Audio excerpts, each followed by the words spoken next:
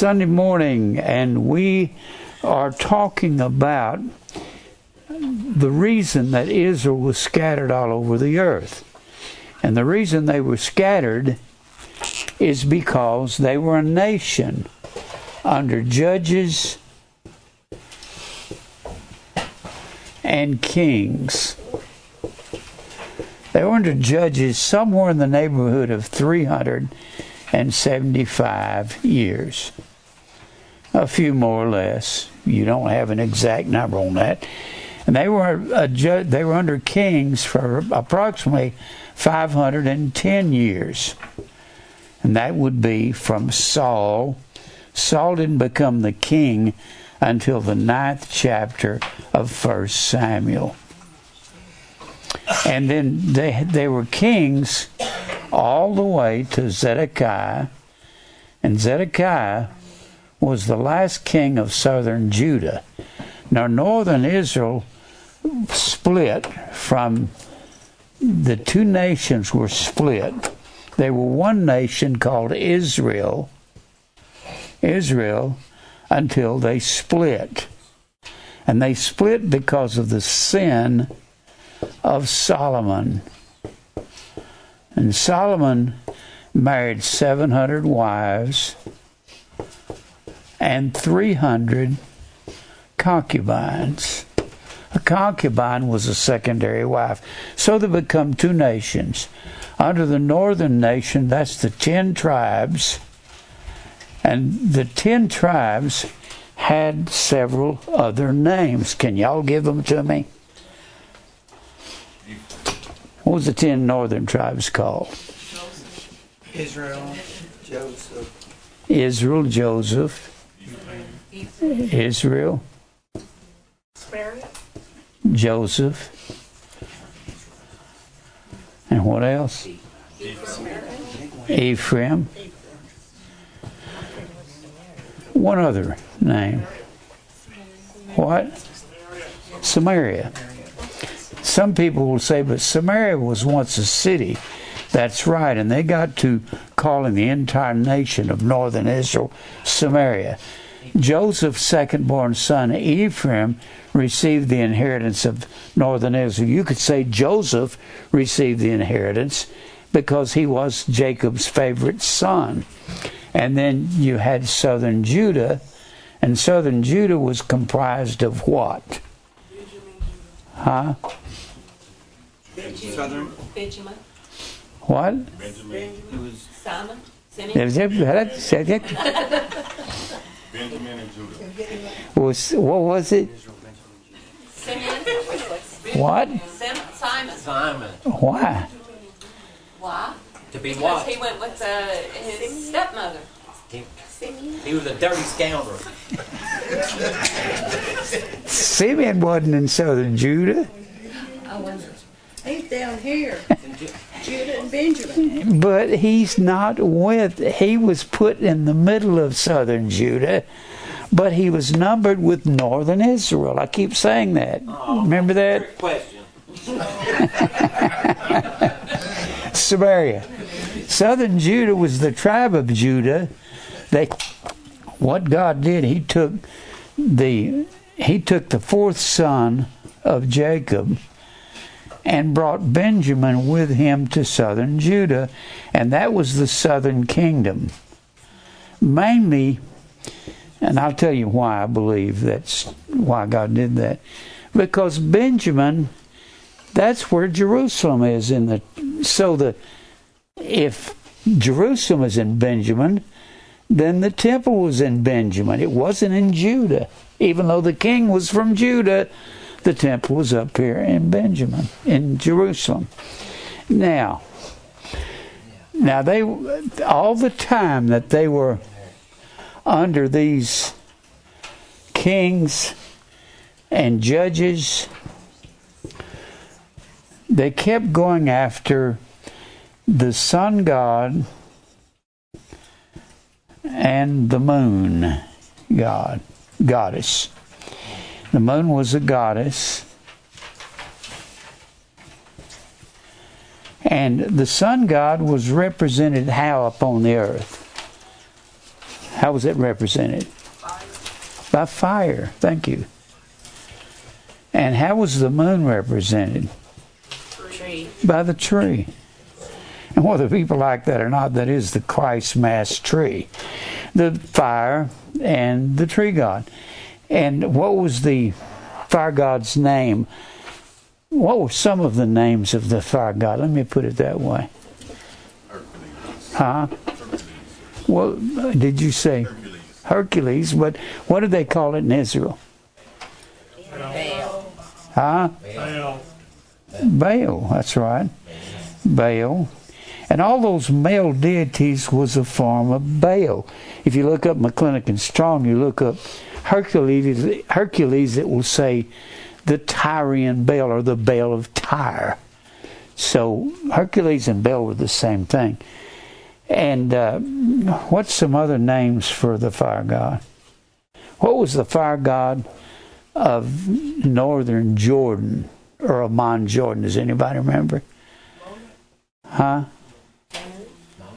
What? Northern Jordan. Tammuz, yeah, Tammuz. Tammuz. No.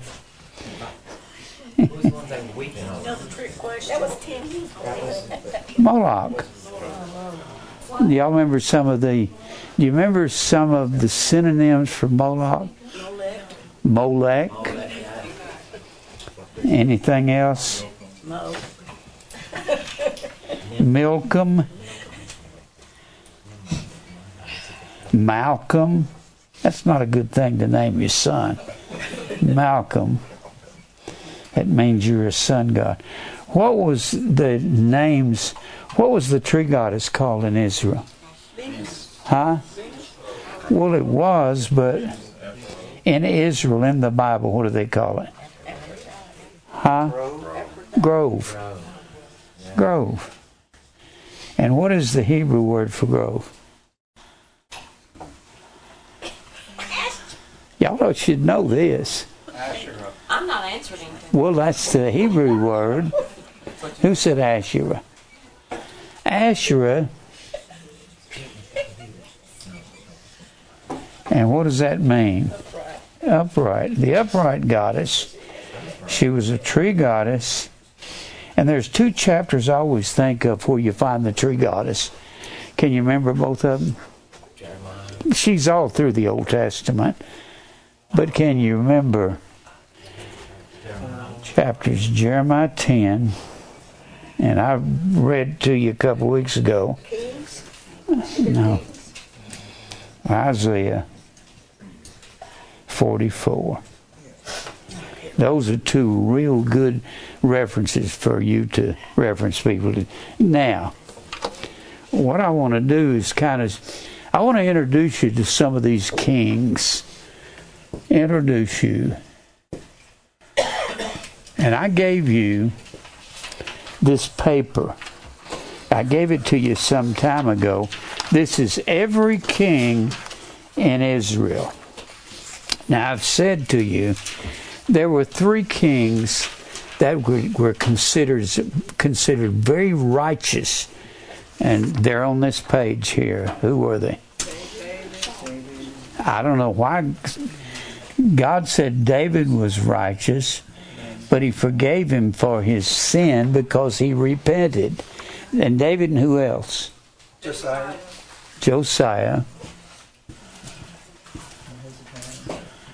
And who else? Hezekiah. Two great, Josiah and Hezekiah. God had fantastic things to say about them. Now, what I'm going to do is go through some of these kings. Now, on the top here, it says on this map over here, the United Kingdom. This means before they had split into two kingdoms because of the sin of Solomon. So this is when they became southern Judah and northern Israel. This is when northern Israel ended in 722 BC. This is where southern Judah ended in 586 BC. I've said that many times.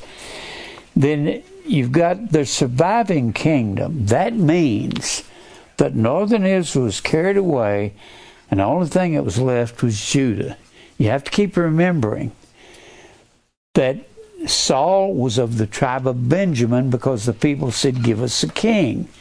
They didn't want Samuel's two wicked sons being the prophet for them. So they kept saying, give us a king. And Samuel said, but God is your king. They said, yeah, but we want a king that's got bows and arrows and spears and horses. And Samuel's saying, but God has got floods and lightning bolts and earthquakes. He's got an armory that's bigger than anything you could have on it. We want a king. So God comes up and says, I'll give you a king, and he'll be the wrong king. I'll give you a king out of Benjamin, and that will be Saul. And you can see the introduction to Saul in 1 Samuel, the 9th chapter. And the Bible says he was a goodly man. There wasn't a goodlier man in all of Israel. And it says he was the tallest man in Israel. So later on, when you see the sons of Jesse brought out before Saul, and his eldest son, Samuel. huh? Not Saul. What? Go ahead and say it. He didn't bring his sons out in front of Saul. He brought his sons out in front of Samuel. Excuse me. Yeah, if it starts with an S, I'm liable to say the same thing. That's like I'm liable to say Galatians instead of Genesis if it starts with a G. All right. So he brings them out, and he says, my oldest son is taller than anybody else. They just got through with a tall king that wasn't living right. They don't need another one. It shows you that man looks at the outward appearance. God looks at the heart.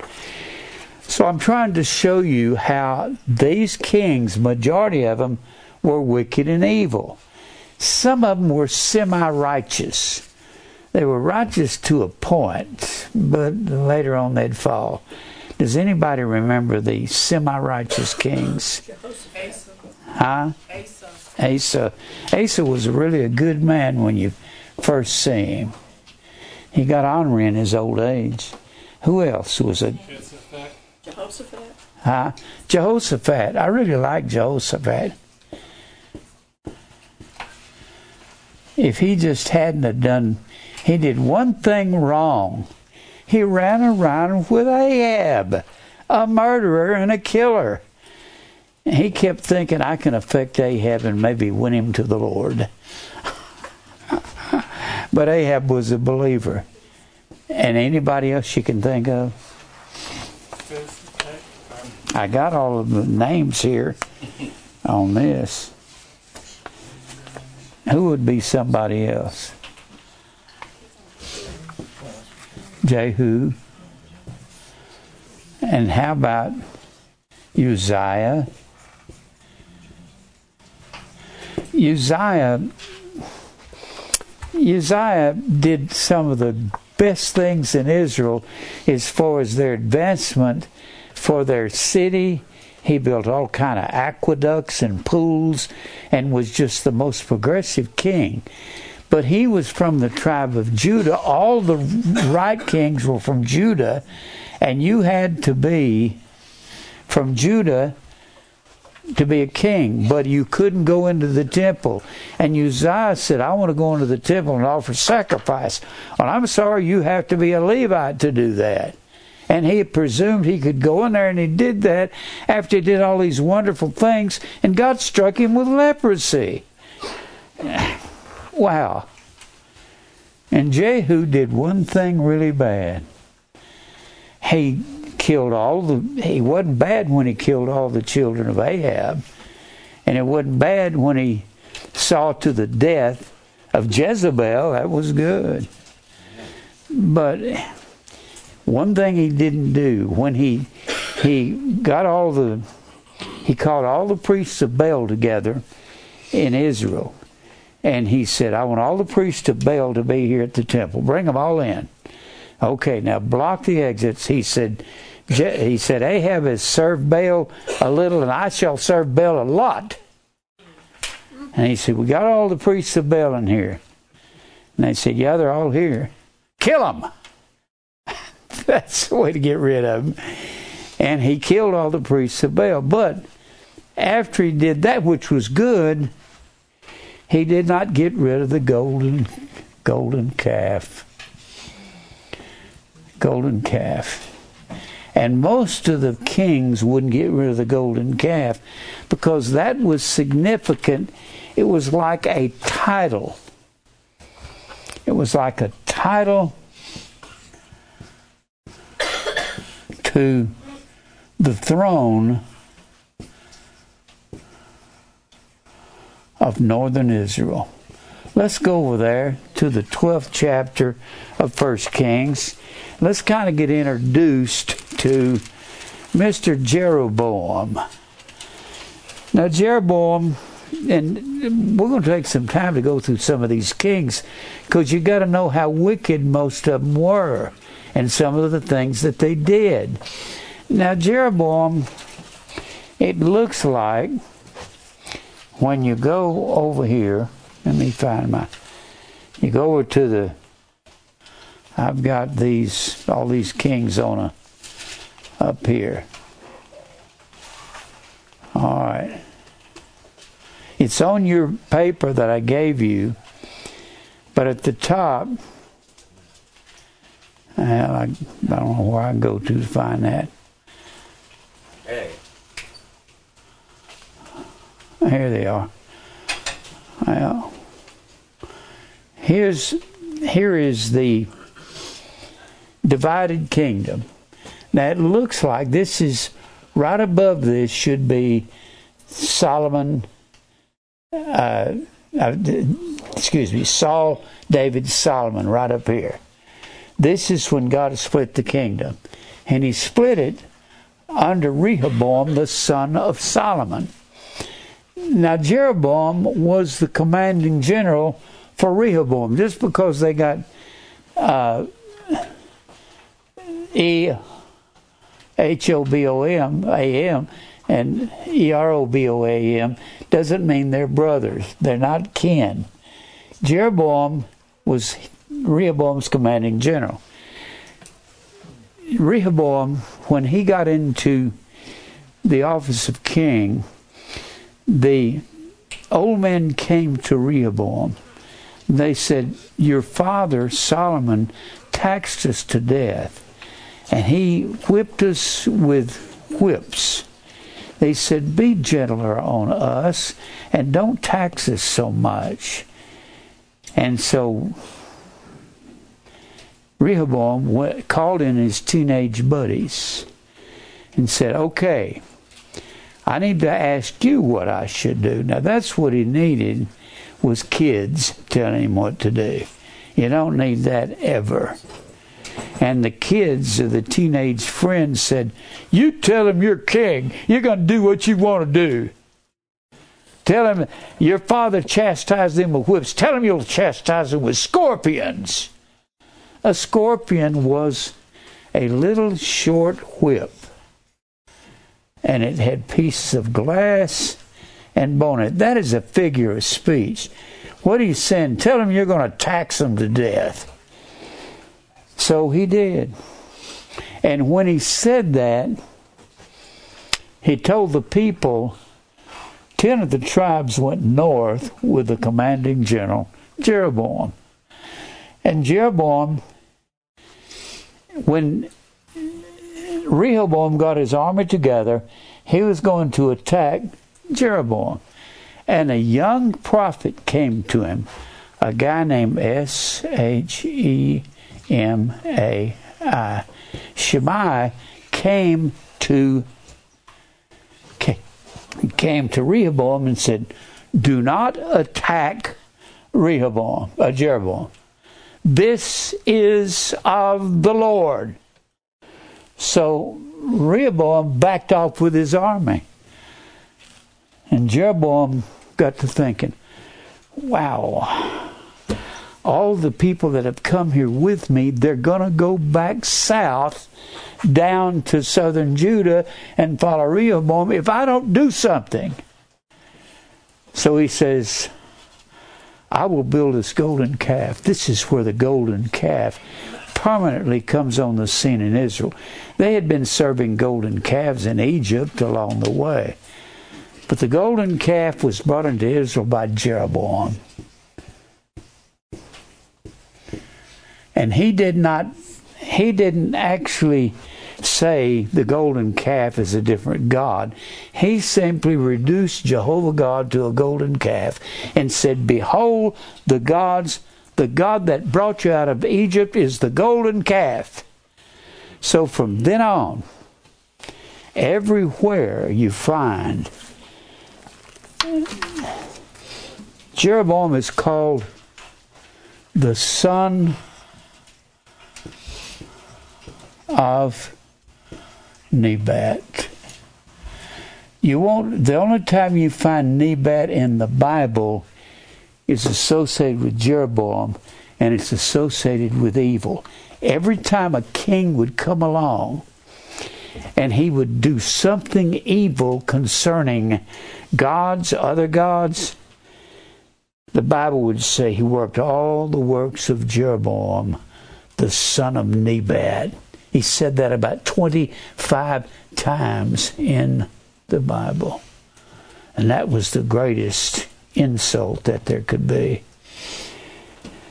Now Jeroboam, God says, I've got it in for you. He gave the kingdom. When the Bible says he gave the kingdom to Jeroboam, northern Israel was called Ephraim. Ephraim. Because it was given to Joseph. You'll find that in Genesis, the 48th chapter. I've told you the story how when Jacob came to Egypt and he's going to put the blessing upon one of the sons of Joseph, who was his favorite son, and he brings 70 people over to Egypt, and Joseph brings out his two sons, Ephraim and Manasseh. And Jacob is there, an old man. He's blind. He can't see. And so Joseph brings his oldest son in his left hand, leads him to Jacob's right hand. The right hand conferred the inheritance, and once it was placed upon a son's head, could not be withdrawn. And Joseph, not knowing what was going on, guided in his right hand Ephraim to his father's left hand. And when he got close to him, this is what Jacob did. Crossed his hands and put the blessing upon Ephraim, and that's when Joseph jumped back and said, "But Father, Manasseh's my firstborn." And Jacob said, "I may be old and blind, but I'm not stupid. I know." And the blessing went to the second. So when you're talking about Ephraim, you're talking about the 10 northern tribes. This is why in the first century, only southern Judah was back from the captivity. They're the only ones under Persian kings that got the 4 decrees. Under Cyrus got the first decree there in 2 Chronicles, the 36th chapter. Under Darius got the second decree in Ezra, the 6th chapter, Ezra 6. You also got the first decree in Ezra 1. It was given twice. And then you got the third decree in Ezra, the 7th chapter, 7. And these 3 decrees were for rebuilding the temple that had been destroyed by Nebuchadnezzar. And then you had the 4th decree was to rebuild the city, and that was in Numbers, the 2nd chapter. Not Numbers, Nehemiah. Started with an N. Nehemiah, the 2nd chapter. That was the 4th decree to rebuild the city. So, And that has to do with the 70 weeks of Daniel starting there. Now, what I'm trying to do is let you see these kings and what they did. They brought about this sun and tree worship. It's the same thing. I keep saying this. It's the same thing that Constantine brought into the church, and he renamed the Feast of Saturn, or the sun god.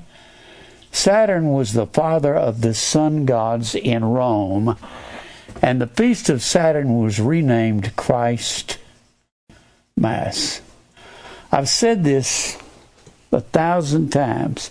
I don't know if you really understand the full meaning of it. Here's how you know that Israel was celebrating Christmas under another name. Mainly because of two verses in the Bible.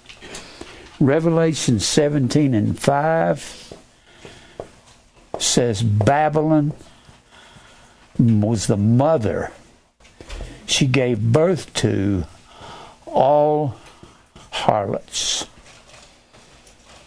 This is not talking about literal harlotry.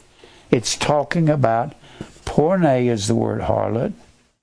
It means idolatry. Idolatry. So Babylon mothered all idolatry, and she started back here in Genesis 11:4.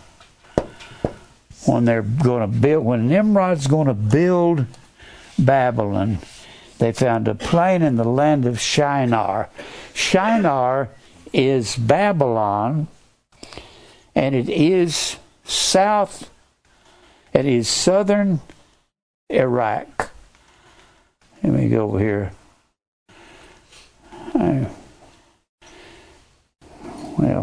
Let me go find it. Oh, here it is. Southern Iraq. Here's Iraq right here. And that is Babylon on the Euphrates River. And they said, this is what all idolatry was founded on. All of it. So if you can prove what Constantine brought in the church, what Israel worshipped, was something other than Jehovah God, then they were the same. Because all idolatry comes out of Babylon, and this was their doctrine. They said, let us build a city and a tower, and let us make us a name. Let us make us a name. The word name is the word Shem. Shem was the second born of Noah, and he was the one who God blessed when he said, blessed be the Lord God of Shem. And Japheth will dwell in the tents of Shem. There we are, second born, getting the blessing again, besides Ephraim, besides Jacob, besides Abel, all second borns receiving the blessing of God. They said, let us build our own Shem. We don't like Shem telling us what to do. So all idolatry came out of a parallel gospel. And all of the fire worship has a virgin mother, a virgin son, and a father of the gods. And it's just a parallel doctrine. That's what America is teaching in these churches. They're not talking about the Jesus of the Bible. They're talking about what Paul called there in 2 Corinthians 11:4. Paul said there's some coming to the church here at Corinth, and they're preaching another Jesus, another Spirit, another Jesus, another Spirit, another gospel. And we said a while ago that the gospel was the resurrection. And they're preaching a resurrection that it's past, and it's not daily. Resurrection, anastasis, is feminine gender. And they're preaching another spirit. The Holy Spirit is truth. And the other Jesus, the Bible says, is Satan transformed into himself into an angel of light. Transformed is the word metaschematizo. And it means to disguise oneself. Satanism is not the problem in America. It's in the Baptist and Pentecostal and Presbyterian pulpits. They're preaching the wrong Jesus.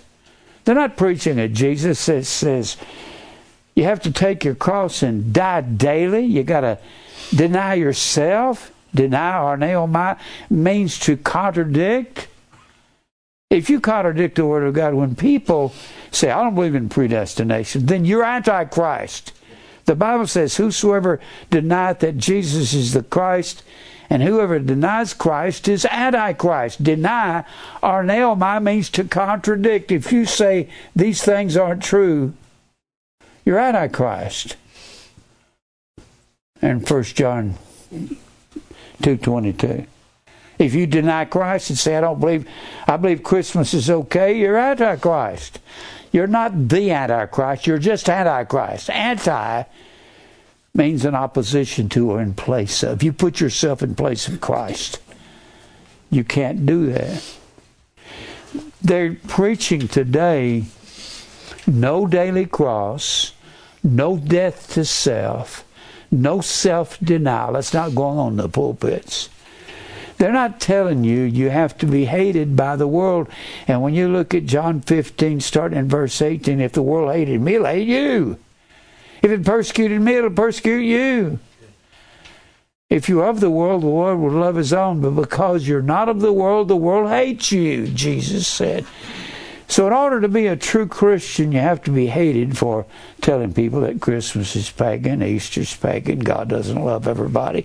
He loved Jacob and hated Esau before either one were born, before either one had done any good or evil. And if you tell people that, they're not going to like you, are they? No. Absolutely not.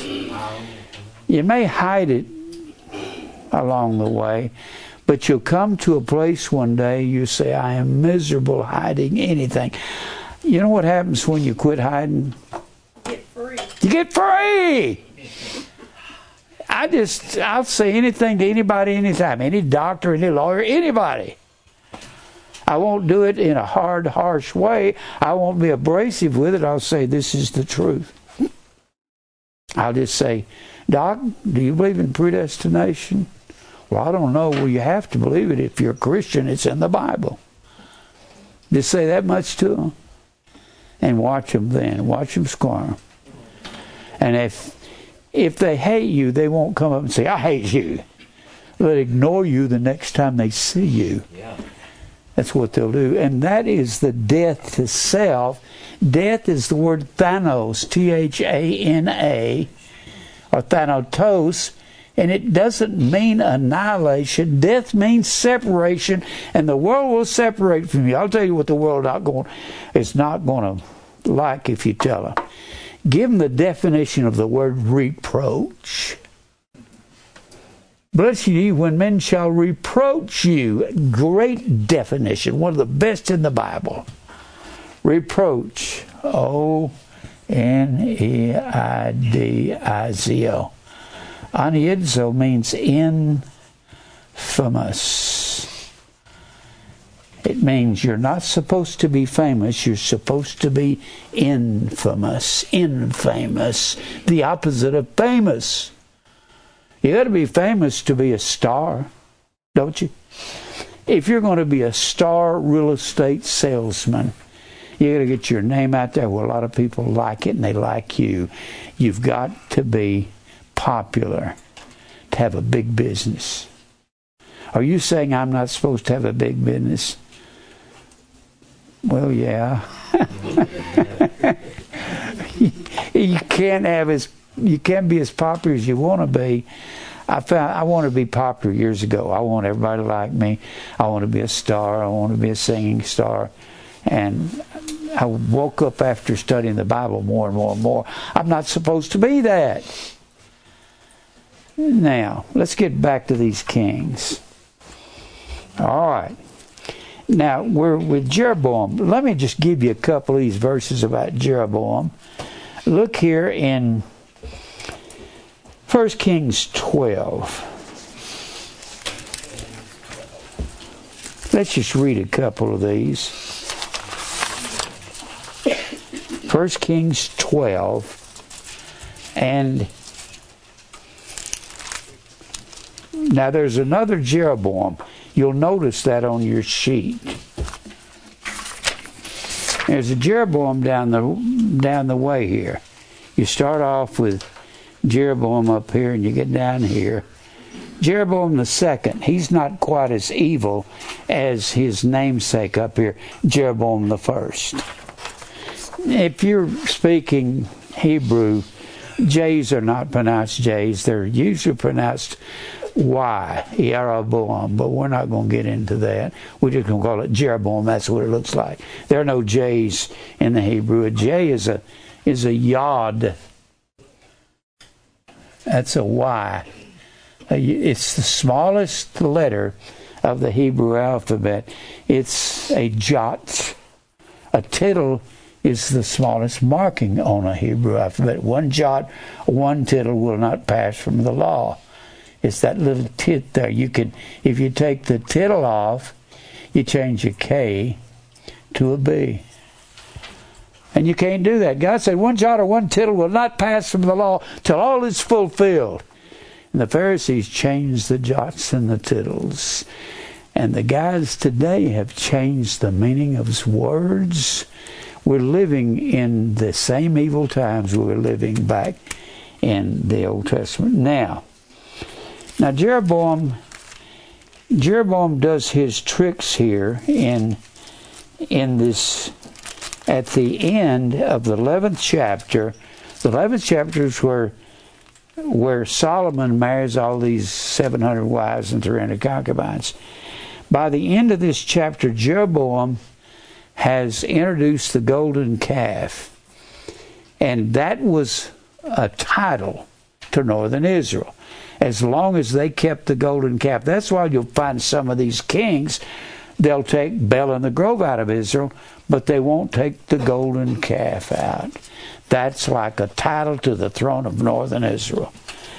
Now look here in 1 Kings 12 and verse 2. And it came to pass when Jeroboam the son of Nebat, it'll always call him the son of Nebat. Nebat, you can't find Nebat anywhere else in the Bible other than Jeroboam the son of Nebat.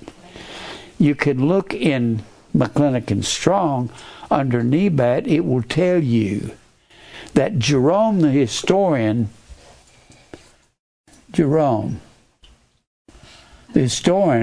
has coupled Nebat with Shimei, Shemai.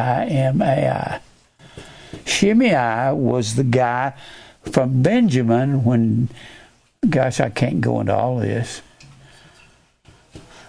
was of the tribe of Benjamin, and when David was king of the tribe of Judah, and his son Absalom was running him out of Jerusalem because Absalom wanted to take over the kingdom, it was Shimei that as David left and he's coming to the Jordan River and he's running away from Jerusalem and he's taken these three kings with him. I asked you last week, are these three generals with him? Who were his three generals? Great commanders.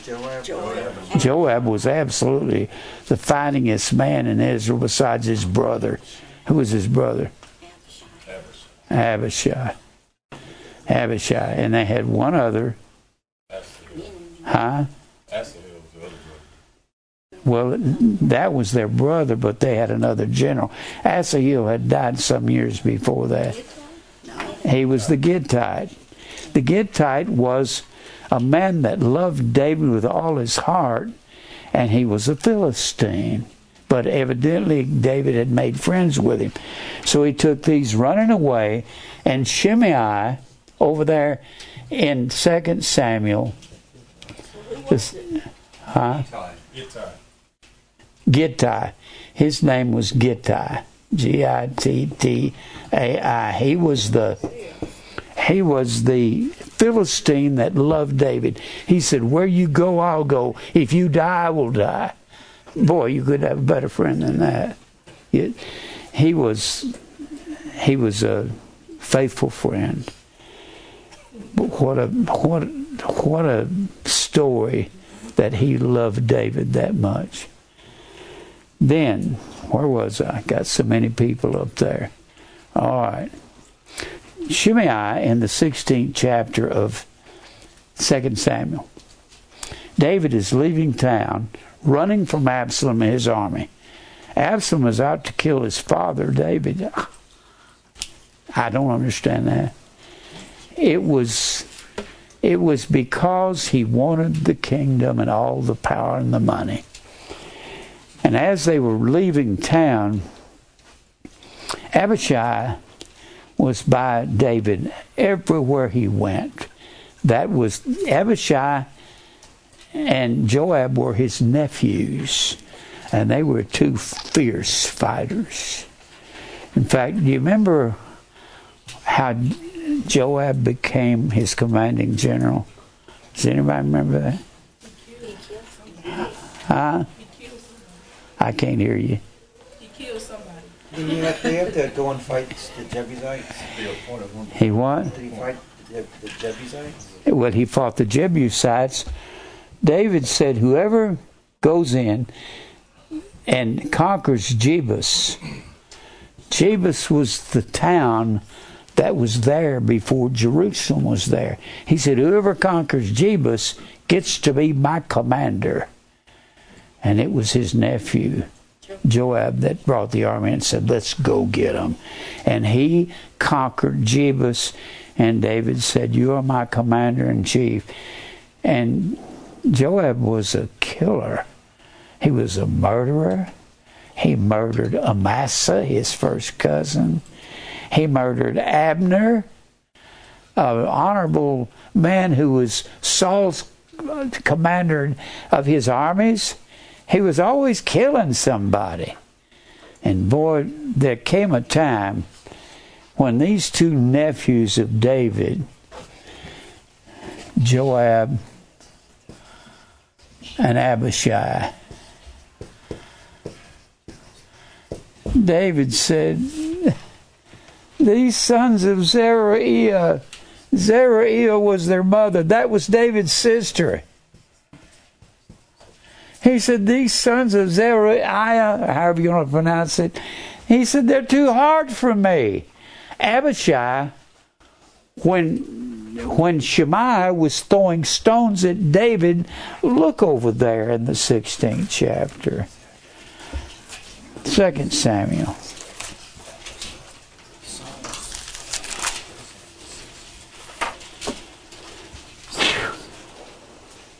This is where Shimei was. He hated David because he said, you stole my master's throne. He was a follower of King Saul. Saul had tried to murder David from the 16th chapter of 1 Samuel all the way to the end of the book. Saul was trying to kill him because God took Saul off the throne and gave the throne to David in southern Judah. And when King David, verse 5, came to Bahurim, they're running for their lives, trying to get out of Jerusalem. Behold, there came out a man of the family of the house of Saul. David's king now, Saul's dead. Whose name was Shimei, the son of Gera. Jerome said he was a descendant. Says that Nebat was a descendant of Gera. So when you got Jeroboam the son of Nebat, what a name. Don't name your kid Nebat or Naboth or Nadab. I got triplets, Naboth, Nadab, and Nebat. Naboth would be okay because he was a righteous man. He came forth and cursed till he came. He's screaming and cursing at David, and he cast stones at David and at the servants of King David, and all the people and all the mighty men were on his right hand and on his left. And thus said Shimei, when he cursed, come out, thou bloody man. David, I want to kill you. And thou man of Belial, another name for Satan, he's calling David the devil. And the Lord hath returned upon thee all the blood of the house of Saul. Whew, boy, he's blaming David for Saul's death when God killed Saul in that last chapter of 1 Samuel. In whose stead thou hast reigned. He didn't reign in Saul's stead as far as God was concerned. He was of the tribe of Judah, and he was the first king, the first legitimate king. And the Lord hath delivered the kingdom into the hand of Absalom thy son. Absalom's taken over. Take that, David. And Absalom was chasing David with his army. And David loved Absalom. I can't figure out why. And behold, thou art taken in thy mischief, David, because thou art a bloody man. Then said Abishai, his nephew, Uncle David, I'll go kill that dead dog. He has no right to curse you that way. But David is reminded he's committed adultery with Bathsheba and had her husband killed in battle. So he don't feel anything but guilty. And he says one of the greatest things if you and I can learn right here. Abishai, and then said Abishai, his nephew, the son of Zeruiah, David's sister, unto the king, why should this dead dog curse my lord the king? Let me go over, and I pray thee, and take off his head. Abishai wasn't afraid of nothing. He killed many men in Babel. That 23rd chapter of 1 Samuel will tell you all about Abishai. He was a bad guy to mess with. And the king said, what have I to do with you, you sons of Zeruiah? Shut up, Abishai. Let him curse. Because the Lord hath said unto him, curse David. I need that. Who shall say, wherefore hast thou done so? And David said to Abishai and to all his servants, behold, my son Absalom, which came out of my bowels, seeks my life. He wants to take over. How much more? Now may this Benjamite do it. Let him alone. Let him curse. The Lord hath bidden him to throw stones and curse me. I need that. You ever feel that way when your enemy turns on you? David was really repentant. His heart was broken. He said, Shimei needs to curse me. Now Shimei is going to get his comeuppance later on in 1 Kings. Solomon is going to see to that. David will be dead by the time Shimei gets his. By the time God gets his revenge on Shimei. Now, let's go back over here. I want to look at some of these kings. It's going to take me a long time to go through this. You do verse 12. Verse 12. What did you say?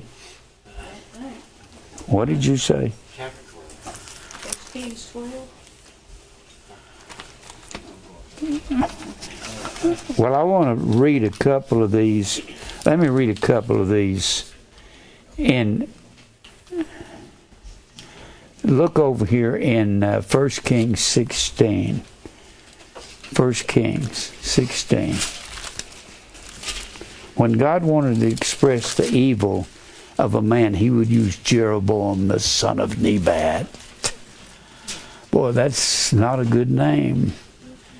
16 and 3. 16 and 3.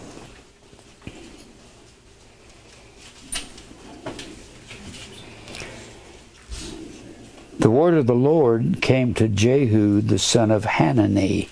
This is not the Jehu that is going to be. Where are you at? It's 1 Kings 16:3. That's Jehu. That's another Jehu. The Jehu that's going to be king over there in 2 Kings is going to be Jehu, the son of Nimshi. This is Jehu. This is one of his ancestors here. He's the one. The next Jehu, the second Jehu, will kill the 70 sons of Ahab. He will make sure that Jezebel is dead. But then the word of the Lord came to Jehu the son of Hanani against Baasha, one of the evil, wicked kings of northern Israel. Very wicked. Saying, Forasmuch as I exalted thee out of the dust and made thee prince over my people Israel, and thou hast walked in the way of Jeroboam, and hast made my people to sin, to provoke me to anger with their sins. And he uses Jeroboam to express this evil. Look here in 16:26. 16:26. Speaking of Omri, Omri was an evil king. He was the father of Ahab. Boy. Verse 25, and Omri wrought evil in the eyes of the Lord, and did worse than all that were before him. And he walked in all the way of Jeroboam the son of Nebat. When you see that, that means this was a wicked, godless king. And then let me give you a couple of more. Verse 31. Now, you get to verse 31, and Ahab is king. This is right before Ahab sets up Baal in the Grove as the national god and goddess of Israel, northern Israel. And it came to pass as if it had been a light thing for Ahab to walk in the sins of Jeroboam the son of Nebat, that he took to wife Jezebel, the daughter of Ethbaal, the king of the Zidonians, went and served Baal and worshipped him. Let me give you a couple of more of these. Look at 1 Kings 21:22. 21:22. And this is talking about the death where Ahab and Jezebel murder Naboth. Naboth's a righteous man. He did it to steal his land, because Naboth said, God forbids me to sell you my land, which was close by the palace of Ahab. Verse 21, I'll bring evil upon thee, and will take away thy posterity, and will cut off from Ahab him that pisseth against the wall, and him that is shut up and left in Israel, and will make thine house like the house of Jeroboam the son of Nebat. And anytime you find some king is like Jeroboam the son of Nebat, it's trying to express just how evil he was. You see, isn't that crude language? To cut off him that pisseth against the wall, that's only men. And what are you saying? I will kill all the men that are like Jeroboam. That way they can't have children and raise up sons to come against righteous kings. And he uses that expression all through the Bible. Now let's go back over here. Let's go back up to 1 Kings, the 14th chapter. Jeroboam has really fixed himself with God. He's raised up the golden calf in Israel. You can read that in the 12th chapter yourself. When you get here in this 14th chapter, Jeroboam has got a son. His name is Ahijah, Ahijah. This is the son of Jeroboam. God is put out with Jeroboam. In that 12th chapter, he's brought out the golden calf. Now you're going to notice the kings that'll put down Baal in the Grove, they don't put down the golden calf. Even Jehu didn't put down the golden calf. You're going, wow, why? If you have the golden calf, it's like a title to northern Israel, and it'll keep all the other tribes from going back and joining southern Judah. So they all stay separated with the golden calf, their title. Not that they were believing in it so much, it was just their title deed. Now here in the 14th chapter, God says, I've had my fill of Jeroboam. At that time, Abijah the son of Jeroboam fell sick. And Jeroboam said to his wife, Arise, I pray thee, and disguise thyself that thou be not known to be the wife of Jeroboam. Put on a disguise. And arise, get thee to Shiloh. There is Ahijah. Now notice, Abijah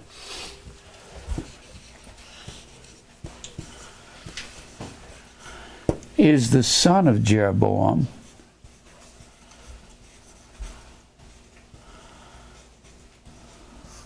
And Ahijah is the prophet at that time. Boy, it sure sounds... See, you won't learn this if you don't pay close attention. Hi, a B and an H. That's the difference. This is the prophet. And Jeroboam says to his wife, disguise yourself though he won't recognize you.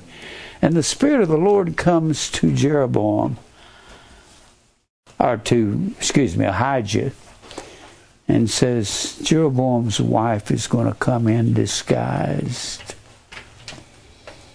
You do what you need to do with her. And Ahijah is blind. You can't see. She gets to the house and she starts to come in. And he said, is that Jeroboam's wife that's coming into my house? I've got some bad news for you. She's wanting to know, is my son going to live? He says, he's not going to live. He's going to die because of the sins of your husband. And that's where you come to in this chapter here. He says that. He says some interesting things about Jeroboam. Verse 10.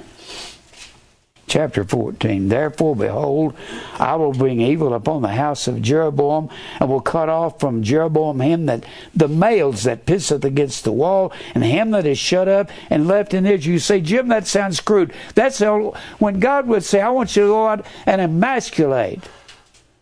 Bring back the foreskins of 100 Philistines to David. That meant to completely cut off all the genitals, put them in a sack, and bring them to me. That way I know that those Philistines cannot raise up enemies to God's people. God had a crude way of saying, let's get rid of anything that can rise up against God's people. That's why he took the 70 heads of the sons of Ahab and said, I want them all in a sack. That way nobody can rise up out of Ahab's house, make a claim to the throne of Israel. Just cut everybody's head off that belongs to Ahab or kin to him, and they can't rise up. When you cut a man's head off, he can't do much. And shall take away the remnant of the house of Jeroboam, as a man taketh away dung till it be all gone. Him that dieth of Jeroboam, this is verse 11, chapter 14, 1 Kings.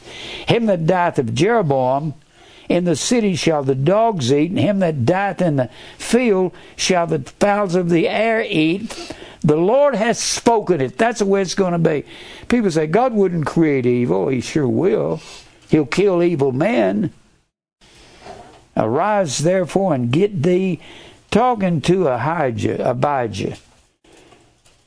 Arise, get thee, therefore, get thee to thine own house. When thy feet enter into the city, the child shall die. That's God's judgments against Jeroboam. Whew. You think God is fooling around? He ain't. Now, look here in 14th chapter, verse 31. Rehoboam slept with his fathers. Rehoboam does a lot more. You're not going to be able to find all these kings in one book. You got to look at 1st and 2nd Kings and 1st and 2nd Chronicles. One book, one will have something the other doesn't have. It will have a similar view of all the stories in all these books. Chronicles. C-H-R-O-N. All right. You're going to have, from both of these, you're going to have a similar view. And one will have details that another doesn't have.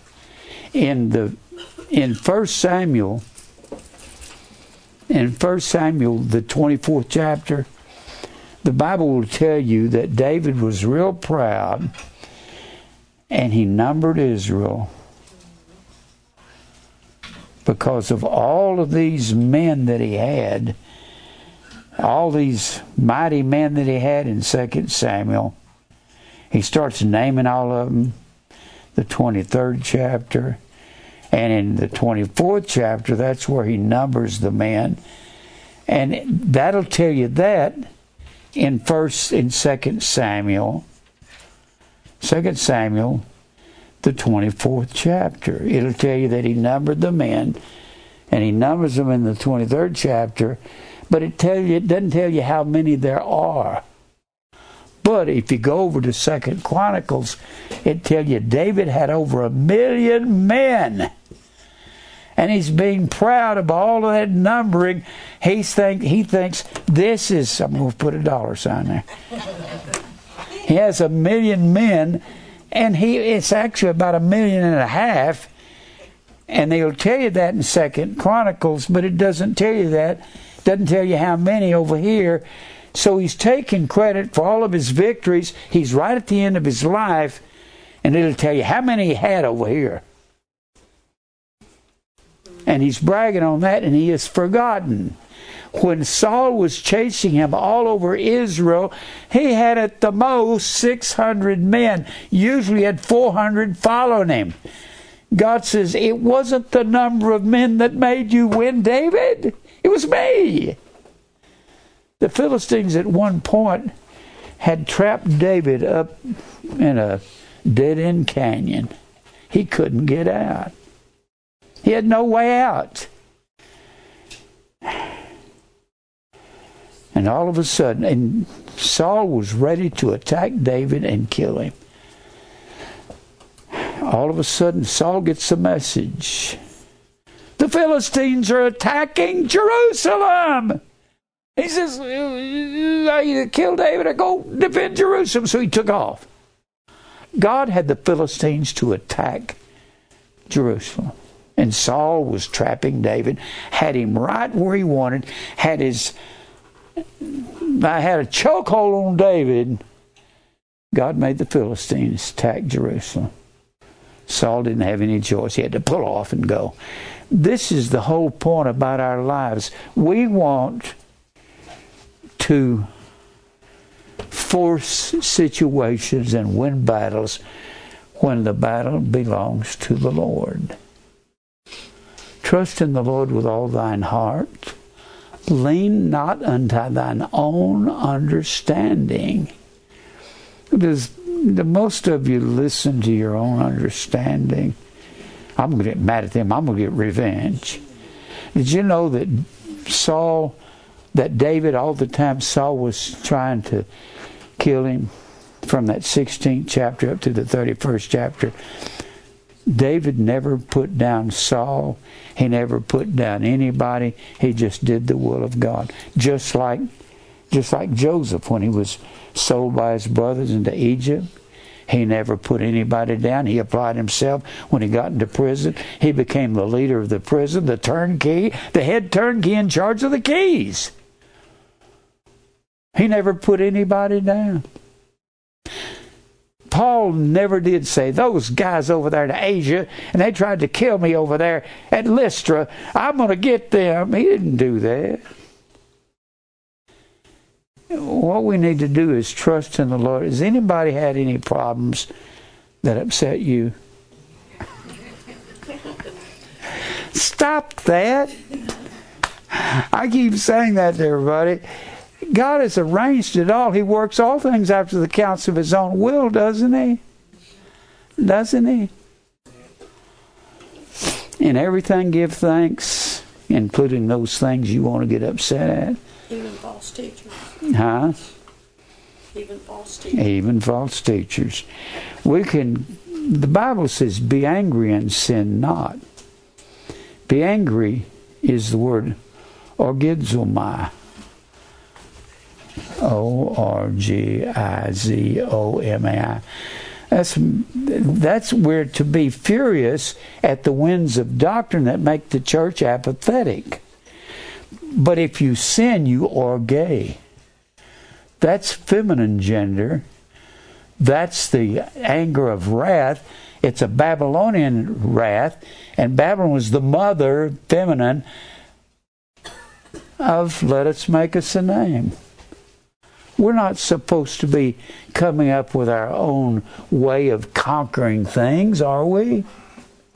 We're not supposed to be getting people back. We're supposed to be telling the truth and living in it, and let God do with our enemies what He wants to do in His time. We're not supposed to be saying, I'm going to get them back. That's the orgay. Now, how much time do I have, Mike? 26. I'm not getting very far into this. All right. Now, where I want you to go. I'm going to introduce you to Asa, a man that when I first read about him, I thought, this is one of the best men in all the Bible. And he was, till he got old. Have you forgotten who has conquered your enemies when you were young? Israel forgot. They forgot when they got to Kadesh Barnea, right down here in the desert, on that tongue there. That tongue is the Sinai Peninsula. And they got up here to Kadesh Barnea, and God told them to go in and to conquer the men of Anak. A-N-A-K. And the Anakims were real tall men, big. They were probably the ancestors of Goliath. And they had all these men from 20 years old and upward went into the land to spy out the land. They were encamped at just south of Israel in the desert. Just south of Israel in that desert. And they were encamped there, and they went in to spy the land. They came back to Moses and said, we can't go in there. They're too big. They had completely forgotten, maybe you've forgotten, how God has conquered something for you. They had forgotten that God drowned the largest, most powerful army in the world at that time. Pharaoh and all of his armies was drowned in the Red Sea, and God did it. They forgot. So just the fact that they forgot, God said, I want all the men 20 years old. 20 was draft age in Israel. I want all the men 20 years old and upward. We're going to make you wander through the wilderness. A year for every day you were in there spying out the land of Anak. Anak is the same thing of what we call the Gaza Strip. It was the same thing as the land of the Philistines, where they had all those cities of the Philistines. And so Moses says, you're going to wander. You were in that land spying it out for 40 days. A year for every day, until every one of you 20 years old and upward is dead. I'm going to see to it that you die, because you didn't believe me. Now, God's very strict on it. How does this apply to us? He says, I'm going to put you through fire and trials till that outer man dies off. You got an inner man and outer man. The outer man has to die. At 80 years old, I don't have the desires I had at 40. I don't even have the desires I had at 60. I just don't care about those things anymore. I don't care about new cars. I don't care about clothes. I don't care about... When you see me up here, these are my dress clothes. These are for Sunday only. These colored shirts are just for wearing on Sunday. I don't wear any of them out in public. What I wear out in public is a T-shirt with something on it that says God does not love everybody. I got 40 or 50 of them. I wear them in the winter so I can take my shirt off. People say, what does that shirt mean? And this is something I do all the time. I just don't care about fancy things no more. You know the word fancy. You know what that means? Imagine. You're imagining you're prettier if you got a big diamond ring. Do you actually think that Elizabeth Taylor, when she was gorgeous in 1951, she could be prettier with a diamond necklace on? She couldn't. That'd just steal from her looks. She was one of the best looking women I think that's ever lived. When she's young, she looked like an old hag when she got old. That does that to you when you get old. All right, now where was I? I'm going to introduce you to Asa. I loved him first time I met him. Here in the 15th chapter of 1 Kings. Now in the 18th year of King Jeroboam, the son of Nebat. Now where's Jeroboam reigning? Northern Israel. The 15th year of Jeroboam, son of Nebat, reigned Abijam over Judah. So Abijah is here. And this year of Jeroboam, Abijah's reigning in southern Judah. Now let's keep reading. You got to pay attention to where each one of them's reigning. Jeroboam the son of Nebat is reigning in northern Israel, and Abijah starts reigning in Judah, southern Israel. 3 years reigned he in Jerusalem, and his mother's name was Maacah, the daughter of Abishalom. And he walked in all the sins of his father. Well, who was his father? It's on your paper here. Rehoboam. Rehoboam wasn't a real nice guy. Rehoboam was the son of Solomon. All these guys here, their surviving kingdom is all sons of each other. Rehoboam's son was Abijah's son, was Asa's. His son was Jehoshaphat, Jehoram, Ahaziah. Athaliah was that witch, daughter of Ahab and Jezebel. So you got to leave her in there because she was in there a while until you get on down here to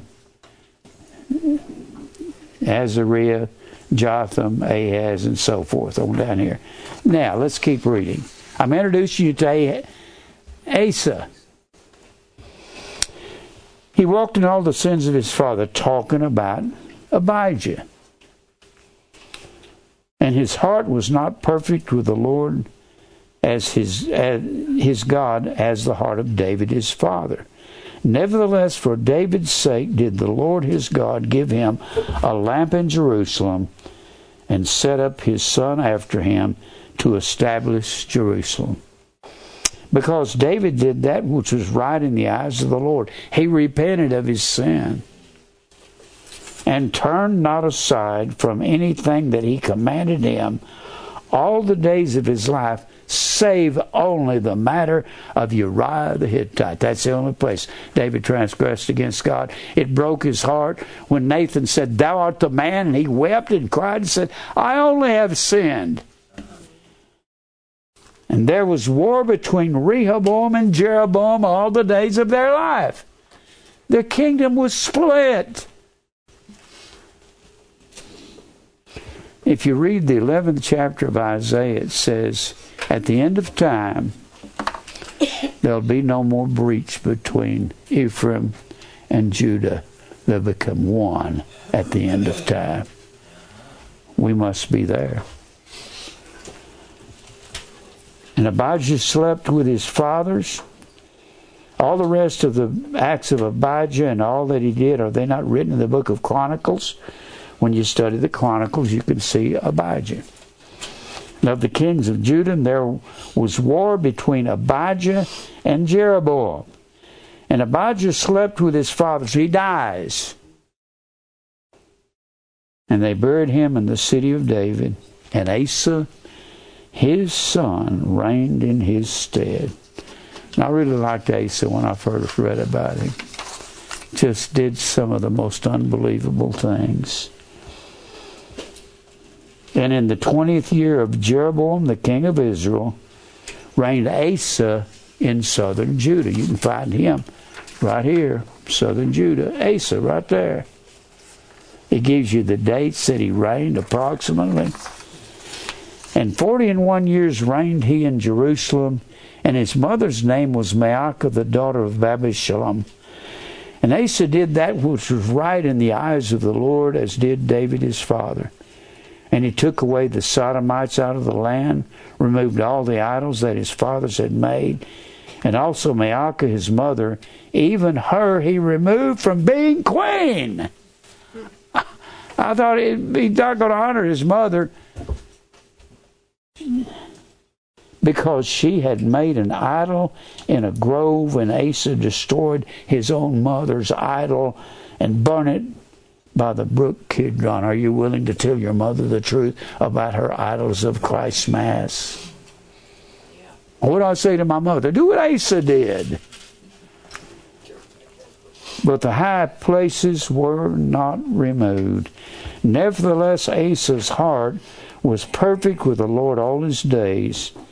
And he brought in the things which his father had dedicated, and the things which himself had dedicated unto the Lord, silver and gold vessels. And there was war between Asa and Baasha, king of northern Israel, all their days. That's why I want to take you over to 2 Chronicles. There's war between the two of them. They made a league, and Asa goes to go over here to 2 Chronicles 14th chapter. I got to show you what Asa did. Good name, Asa. 14th chapter. It's talking about Abijah, the evil king. Slept with his fathers, and they buried him in the city of David. And Asa his son reigned in his stead. And in his days the land was quiet 10 years. How do you get quietness in the land? Obey God. Obey God. You obey God. You're obedient to God. Thank you. And Asa did that which was good and right in the eyes of the Lord his God. For he took away the altars of strange gods. He wiped Jerusalem, wiped Israel clean. And the high places, and break down the images, and cut down the groves. And commanded Judah to seek the Lord God of their fathers, and to do the law and his commandments. He's laying the law down. And also he took away out of all the cities of Judah the high places, the images. The kingdom was quiet before him. That's what Deuteronomy 28 says. It says, if you're obedient to me, you'll go against your enemy one way, then they'll flee 7 ways. But the worst of this and the best is yet to come. And he built fenced cities in Judah, for the land had rest, and he had no war in those years, because the Lord had given him rest. God said, I'll give you rest. Let me tell you, he'll give you rest in your life. Oh, you obey him and quit trying to fix things yourself. Therefore he said unto Judah, let us build these cities and make about them walls and towers and gates and bars, while the land is yet before us, because we have sought the Lord our God. We can advance now. You can advance in your life, not the way you want to advance, the way God wants you to. We have sought him, and he hath given us rest on every side. So they built and prospered. And Asa had an army of men that bare targets and spears out of Judah. 300,000 men he had. And out of Benjamin that bare shields and drew bows, 280,000. A score is 20, fourscore is 80. He had 580,000 fighters. But that ain't nothing to what he's going to have to face. Continue to read. And all were mighty men of valor. And they came out against Asa, Zerah the Ethiopians, with a host of 1,000,000 men and 300 chariots. These were always chariots of iron, and you couldn't fight iron chariots. Chariots of iron, those wheels had scythes, little swords on them. When they ran at you, it would just cut the people down. They had no way they could get away from these iron chariots and 1,000,000 men. But if we can learn to pray the prayer of Asa, Asa prayed the greatest prayer in the Bible. Let's read on. And Asa went out against him, and they set the battle in array in the valley of Zarephath and Mareshah. And Asa cried unto the Lord his God and said, Lord, I love this prayer. It is nothing with thee to help, whether with many or with them that have no power. Help us, O Lord our God, for we rest upon thee, and in thy name we go against this multitude. I love the end of this prayer. O Lord, thou art our God, let not man prevail against thee. He didn't say me. He said, don't let man prevail against you. And God didn't. And why is he going to win? He's cleaned out Israel of all their idols. And they go out there and clean the slate of these Ethiopians. So the Lord smote the Ethiopians before Asa and for Judah, and the Ethiopians fled. How? Only God knows that. And Asa and the people that were with him pursued them unto Gerar, and the Ethiopians were overthrown, that they could not recover themselves. 1,000,000 men and 300 chariots of iron were overthrown by half as many. For they were destroyed before the Lord and before his host.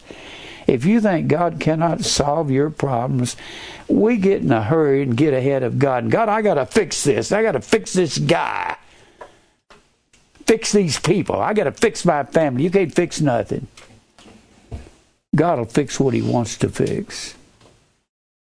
And they carried away very much spoil, and they smote all the cities round about Gerar, for the fear of the Lord came upon them, and spoiled all their cities, for there were exceeding much spoil in them. And they smote also the tents of cattle, and carried away sheep and camels in abundance, and returned to Jerusalem with half as number as men, and no chariots.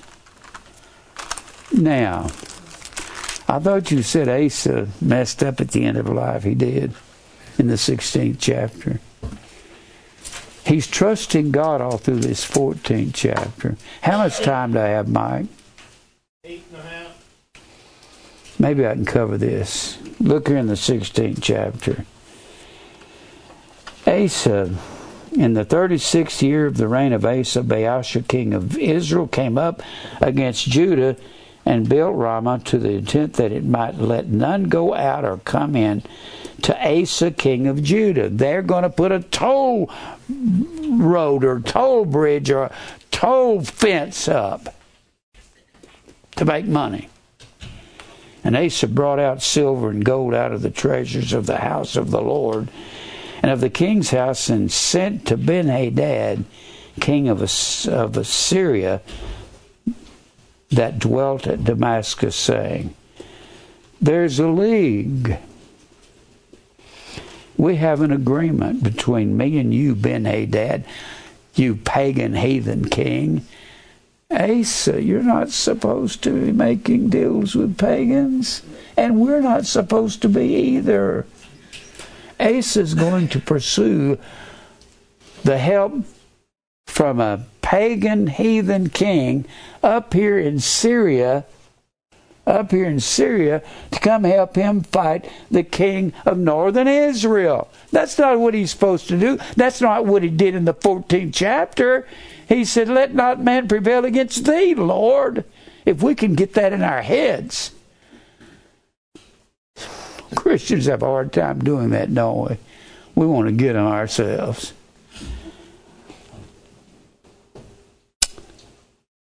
And Ben-Hadad hearkened unto King Asa, and sent the captains of the armies against the cities of northern Israel. And they smote Ijon and Dan and Abel-Maim, and all the store cities of Naphtali. And it came to pass, when Baasha heard it, he left off building Ramah, and let his work cease. Then Asa king took all Judah, and they carried away the stones of Ramah, and the timber thereof, and wherewith Baasha was building, and he built therein Gibeon Mishpah. And at that time Hanani the seer, the prophet of God, comes to Asa. Came to Asa king of Judah, and said unto him, why didn't you go to God like you did in this 14th chapter? Do you think you have to employ a heathen to fight another heathen? Because Baasha was acting like a heathen, and Ben-Hadad was a heathen. Thou hast relied on the king of Syria, and not relied on the Lord thy God. Therefore the host of the king of Syria escaped out of thine hands. Were not the Ethiopians over there, and the Lubims over in the 14th chapter? Were they a huge host? They had 1 million. And God conquered them. What makes you think he can't conquer your problems? Boy, I have learned that in my old age. I've learned not to fight anyone. Let God do the fighting. Have you learned that yet? With very many chariots and horsemen, yet because thou did not rely on the Lord, when you did rely on the Lord, he delivered them into thy hand. For the eyes of the Lord run to and fro through the whole earth. What are the eyes of the Lord? The rainbow. It's the 7 candlesticks, isn't it? Out of Zechariah, the 4th chapter. And the 7 candlesticks are the 7 churches of Asia in Revelation, the 1st chapter. So the Revelation, the 1st chapter, the 7 candlesticks, or the refined church, is the eyes of the Lord. I don't have time to go into this. To run through and through the whole earth, to show themselves strong in behalf of them, in behalf of the church, whose heart is perfect towards God. Herein thou hast done foolishly. The prophet is prophesying to Asa, you did foolish, you didn't. Here you are old, and you haven't relied on God. Have you done that in your old age? I'm afraid sometimes I have a tendency to want to do that. Therefore, from henceforth thou shalt have wars. You didn't depend on God. He was so impressive in that 14th chapter, wasn't he? And then Asa was wroth with the prophet Hanani. He got mad at him and put him in prison house. He's one guy when I ask when I get to heaven, why did you do that? and put him in prison house, for he was in a rage with him because of this thing that he said to him, his correction. When you're corrected, be like David. Say, I have sinned. I'm sorry. And Asa oppressed some of the people. At the same time, Asa is an enigma to me. As much as Solomon, as much as Saul. Boy, there's some real doozies in the Bible, isn't there? Asa oppressed some of the people. The time, and behold, the acts of Asa, first and last, lo, they are written in the book of the Kings. We read about him in 1 Kings, the 15th chapter. And Judah and Israel, and Asa in the 39th year of his reign was diseased in his feet. You think it was because of sin? It had to be a really bad disease until his disease was exceeding great. Yet his disease, he sought not the Lord, but the physicians. This was from God. Asa is a good example for us to learn to trust God and stop trusting ourselves when things get tight and they get hard and we think, well, I got to take over for God now. No, you don't. When he says, lo, I am with you always, even to the end of the world, you're just supposed to believe God the way. The older I get, I'm not going to fight anybody. I've had a lot of people here want to fight me. I won't fight you again. It's over. You can come here and start something. I'll say, well, it's time for you to leave now. I'm going to trust God. God give me the strength. I'm going to trust him in every situation. And Asa slept with his fathers and died in the 140th year of his reign. Whew. And they buried him in his own sepulchre, which he had made for himself in the city of David, and laid him in the bed which was filled with sweet odors and divers kinds of spices prepared by the apothecary's art. And they made a very great burning for Asa. And then you get in Jehoshaphat, the next chapter. I don't have time to go there, but we've already talked about Jehoshaphat. He's the son of Asa. He was a good man too. He just ran around with the wrong people. Ahab. Do I have any... Am I out of time, Mike? Yeah. I hope this can help you. I want to keep introducing you to these kings. This is everything that Christmas and Valentine's and Easter is about. I read a Valentine's paper Wednesday night. It's just totally heathen. Comes out of the same system as Christmas and Mardi Gras.